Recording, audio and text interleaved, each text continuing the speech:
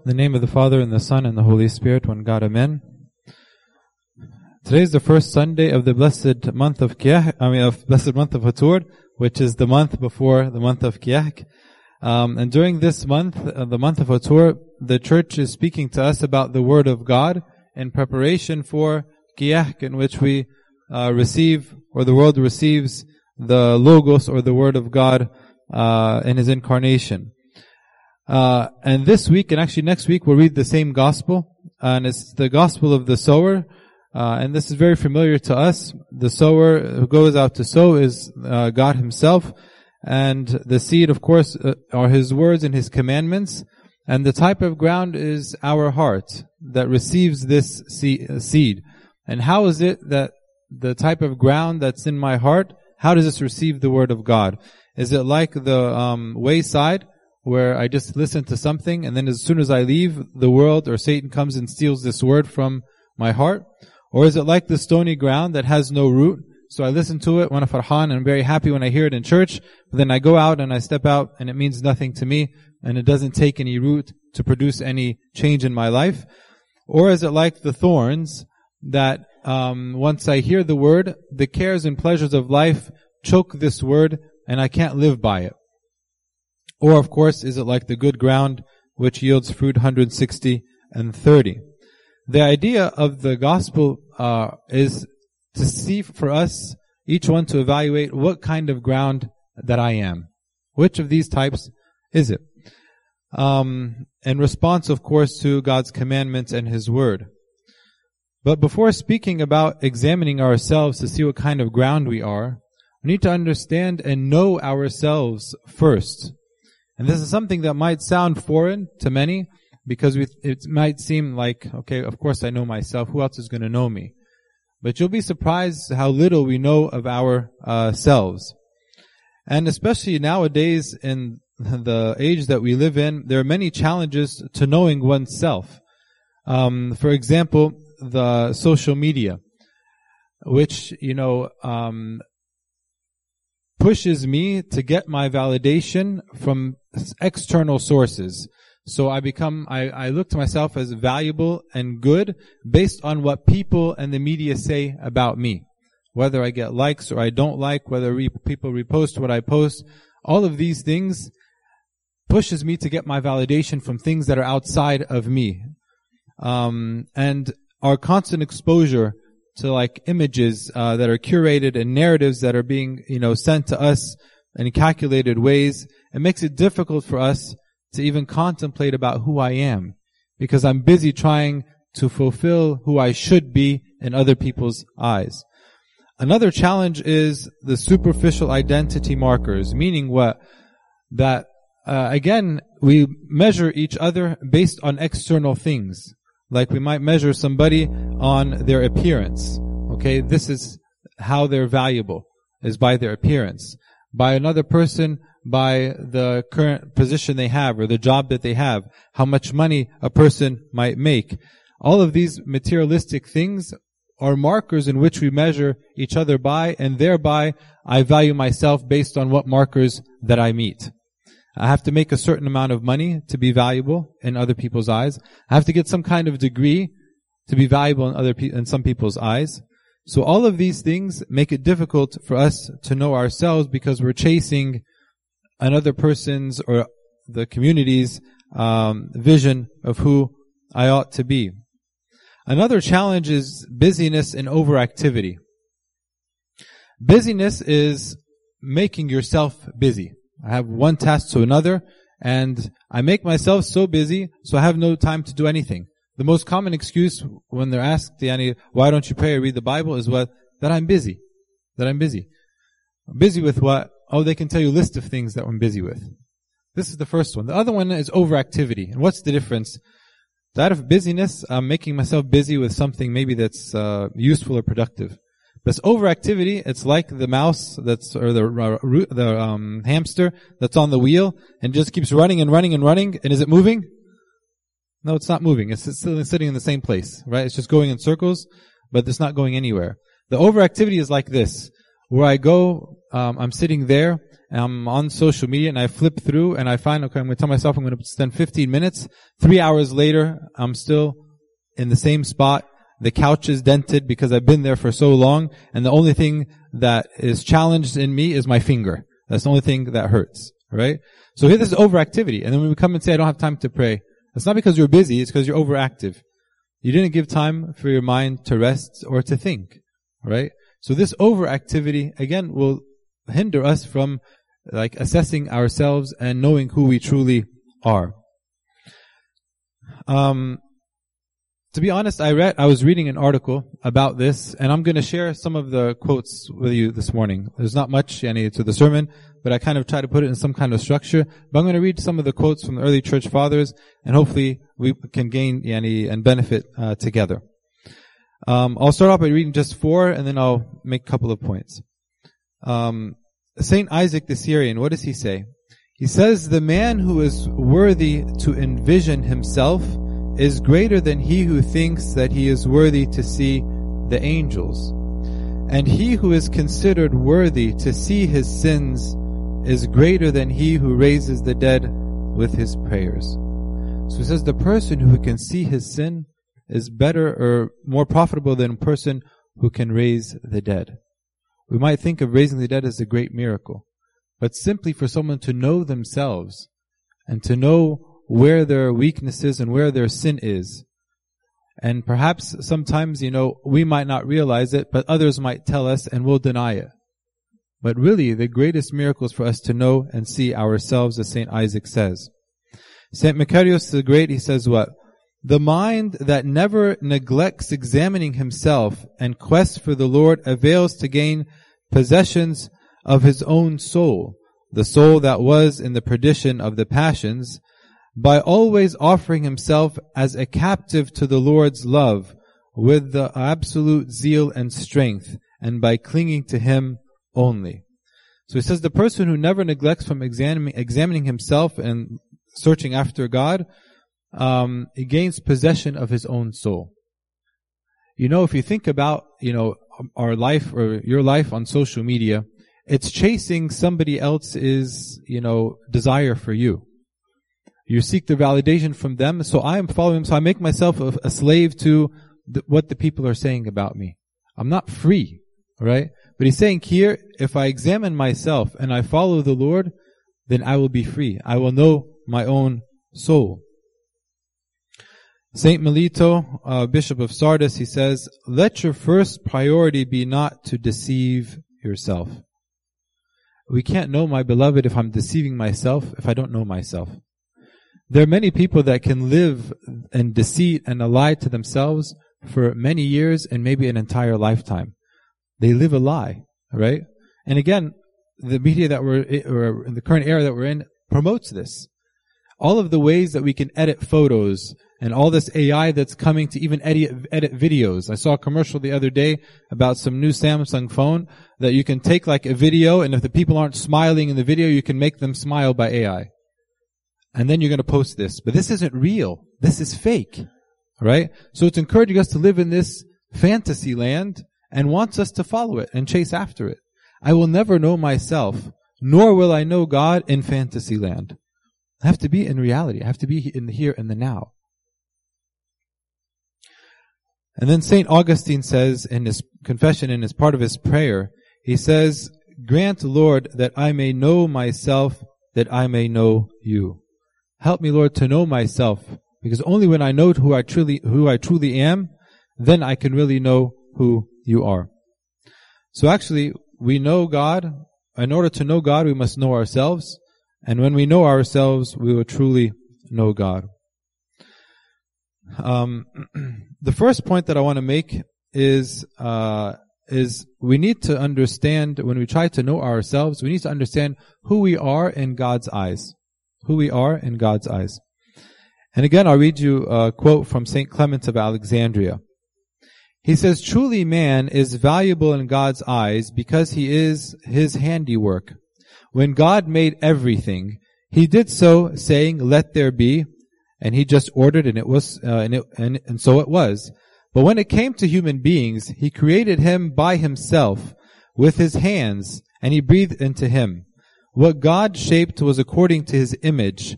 Yet He created man himself out of His yearning within himself, unlike the rest of the creatures. So He makes the comparison that when God created us, He created us different. When He created the sun and the stars and the earth, He said, let there be light. And let the waters flow. And it happened. But when it came to us, He didn't just say, He could have said, let there be man. And we would have come up from but He said, no. I want to fashion them as I am. So He went and He did it Himself. You know, the old saying that says, if you want something done right, you do it what? You do it yourself. If you want something done perfect and in His image, then I have to do it. So He goes down, takes from the dirt of the ground, and He forms us by His own hand. Right? This is far more valuable. No other creature in the world was created like this. And then nowadays you hear people want to equate us with apes and monkeys and lizards and chicken. Are you kidding me? We were created by God's hand, and only animal or only person that He breathed into our face. Far more valuable. We are created by God and in His image. Thus we are the most valued of all His creation. And if you think about it, He created us last. And He created us in the world that He had already made so beautiful. And He gave us dominion in this world. So He created the whole world and the whole universe and put us in the middle. Right? How special.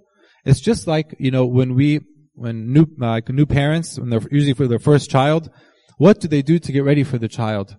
They get the room painted, they get new, sheets and the crib and all of this stuff, and it's such a beautifully decorated room waiting for the arrival of this first child, right? Usually the second and the third, I might do a little bit, but not as much as the first, right? Sorry, second and third children. So it's usually with this first one. And we beautify this room. God didn't make a room, but He made a universe for us. And He put us in the middle of it. That's how special and valuable we are in His eyes. So in order to know myself, I need to know how God looks at me. And that's what I need to value, not what people and the world are saying about me, but what does God say about me? How can we care for something that we do not know? There's a commandment that God says, the Lord says, and we're all familiar with it.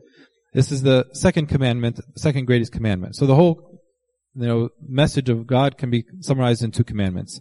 Number one is love the Lord your God, right, with all your heart, soul, mind. And the other one is like it. What is it? Love. Love your neighbor as yourself. So those three. Love God, love your neighbor, and love what? If I don't know myself, how can I love myself? There's so much depression and anxiety in the world because many people don't know themselves. So they can't love themselves. So they don't value themselves. Right? In order to care for something, we must know who we are. We must know ourselves in order to love ourselves. And how can we know ourselves? Number one, in order to know ourselves, we need divine enlightenment. We need divine enlightenment. In Psalm 18, verse 28, the psalmist says, "For you will light my lamp. The Lord my God will enlighten my darkness." The Lord will enlighten my darkness, what I don't know about myself. If we attempt to know ourselves, my beloved, without God's light, we will fall into one of two categories. Number one, we will consider ourselves righteous and good and very successful and fall into pride, again for our perdition. Or the second is the exact opposite. We will suffer from destructive depression and despair after we discover how wretched, wicked, sinful, and our inability to help ourselves. We'll fall in one of these two categories. And both are extreme. And both lead to death. Unless we have enlightened by God, then we have this balance between the two. Where yes, I know I'm a sinner, but I hope in His mercy and He gives me value. And we take this middle way, which is life. His light gives us hope. And we need to pray for this light in order to know myself. There's a beautiful psalm in Psalm 139. The whole psalm is very beautiful, actually. And I recommend us, whenever we're trying to know ourselves, before we examine ourselves, we can pray this Psalm 139. He says, "Search me, O God, and know my heart. Try me and know my anxieties, and see if there is any wicked way in me, and lead me in the way everlasting. So we ask God to search me, because He knows my anxieties more than I know my own anxieties. I can't tell you how many times I asked somebody, why did you do this? Or why did you do this? I don't know. And maybe as if when I asked this question, is the first time they even began to think about why they did this action. But this is exactly what knowing oneself is to know what's the motive behind my decisions, by my actions, my words. What is going on inside of me? Why am I so angry towards this person? Why am I so fallen for this person? Why do I allow this person to take advantage of me? Why don't I respond to God's calling? What's the purpose and meaning of my life? Why am I here? What does God want from me in the midst of this world with 7 or 8 billion people that are in it? All of these questions, we need to know ourselves. You know, there's a verse in the Bible that says that God won't allow us to be tempted beyond measure. So did we think about this? Did we say to ourselves, Lord, I don't know which temptations I can overcome, nor the trials before me, but I hope in you that you will not allow me to be tempted beyond measure. We don't know. Many of the martyrs, maybe the 21, if we asked them before they were martyred on the beaches of Libya, would you be able to be a martyr? All of them would probably say, no, I don't think my faith is that strong. But God saw something different. And He put them in this trial, and they were able to remain faithful. Right? So sometimes we don't even know ourselves. It's enough that He knows us and He guides us. His light allows us to maintain this balance in a healthy way. Secondly, to know ourselves, we must judge ourselves regardless of how uncomfortable that's going to make us feel. It will make us uncomfortable. When we accuse ourselves, it makes us uncomfortable. When we accuse others, it makes us happy. It makes us feel validated. But we need to accuse ourselves and judge ourselves. Look what St. Paul tells us. He says, for if we judge ourselves, we would not be judged. If we judge ourselves, we would not be judged. And notice here he says judge, he doesn't say condemn. Listen to what St. John Chrysostom says about this verse. He says, he did not say if we have punished ourselves, or if we have took retribution from our souls, but rather he said, if only we would desire to realize our rebellion and judge ourselves in truth and condemn those things we did as a sinful way, we could have gotten rid of the punishment in this world and the next.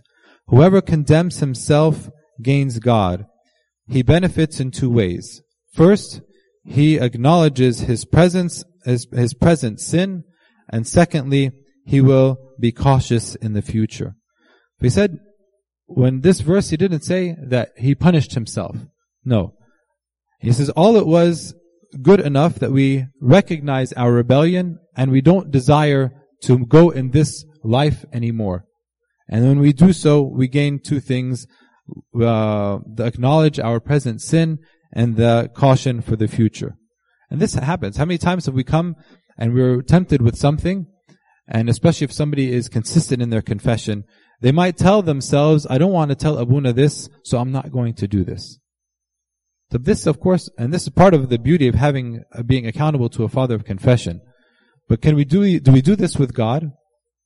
Do we do this with God? Do we ever say, I'm not going to do this because God is going to see me? This is far more valuable than not doing something because Abuna, I have to tell Abuna. Right? We need to judge ourselves when we self-reflect. And we need to do so, one, with honesty. We have to be real and honest with ourselves.